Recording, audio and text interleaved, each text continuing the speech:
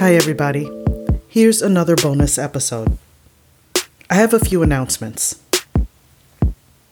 For all of you who've been listening on a regular basis, and I thank you, you'll notice that the format has undergone some changes.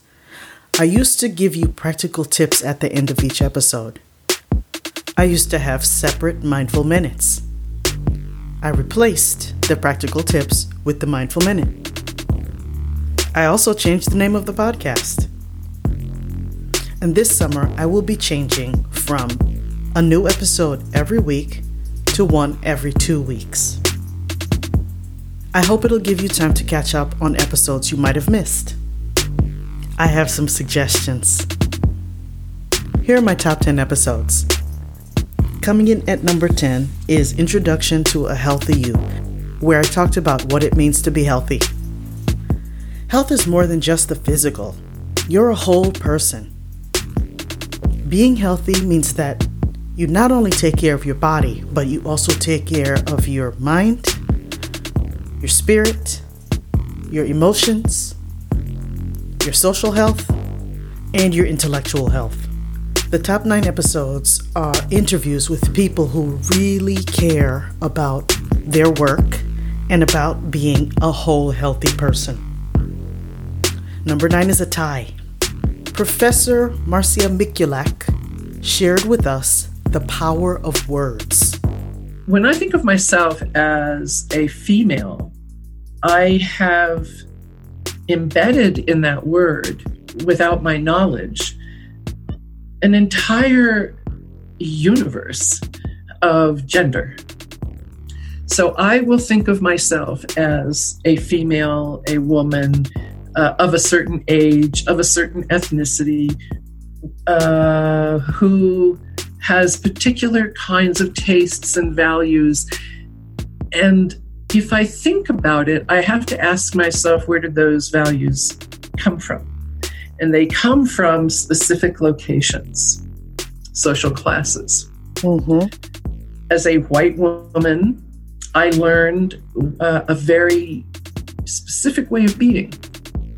And I learned that being white gave me certain privileges. So how does that relate to language?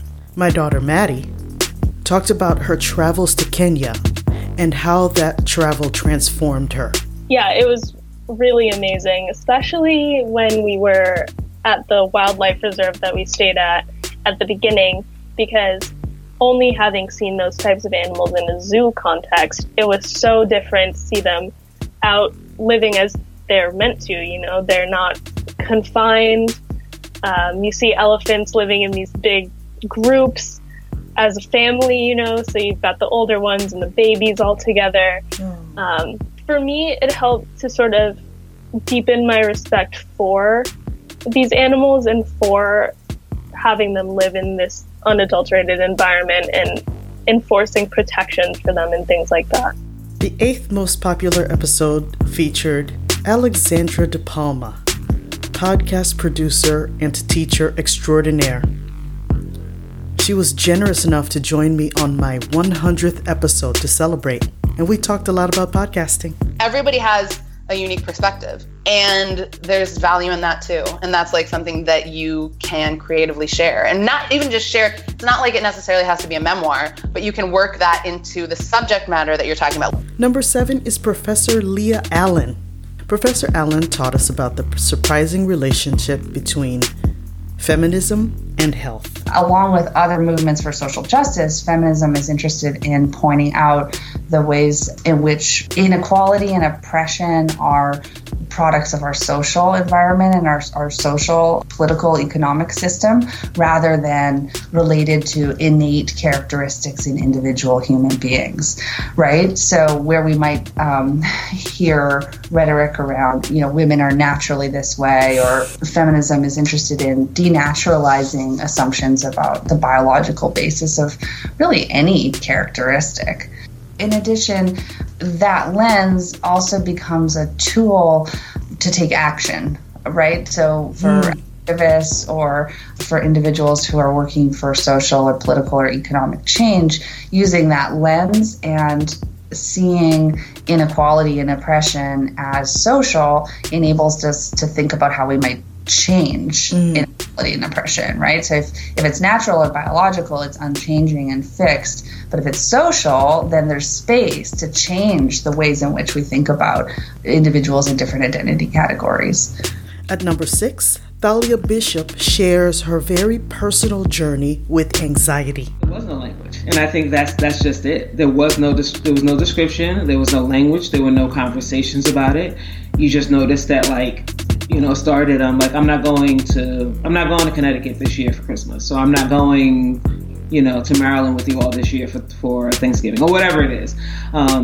So yeah, it started a gradual. Now I look back, it feels like it was gradual. She just stopped, and I remember my brother trying to get her to go talk to somebody, and she just wouldn't go.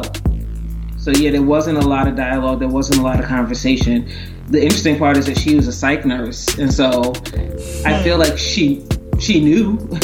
I imagine on some level, but again, we didn't talk about it. Number 5 is with communication and marketing expert Andrea Wojnicki, chock full of tips on improving our communication so that we can have better relationships. Because a lot of what we perceive as being trustworthy or not is communicated through body language.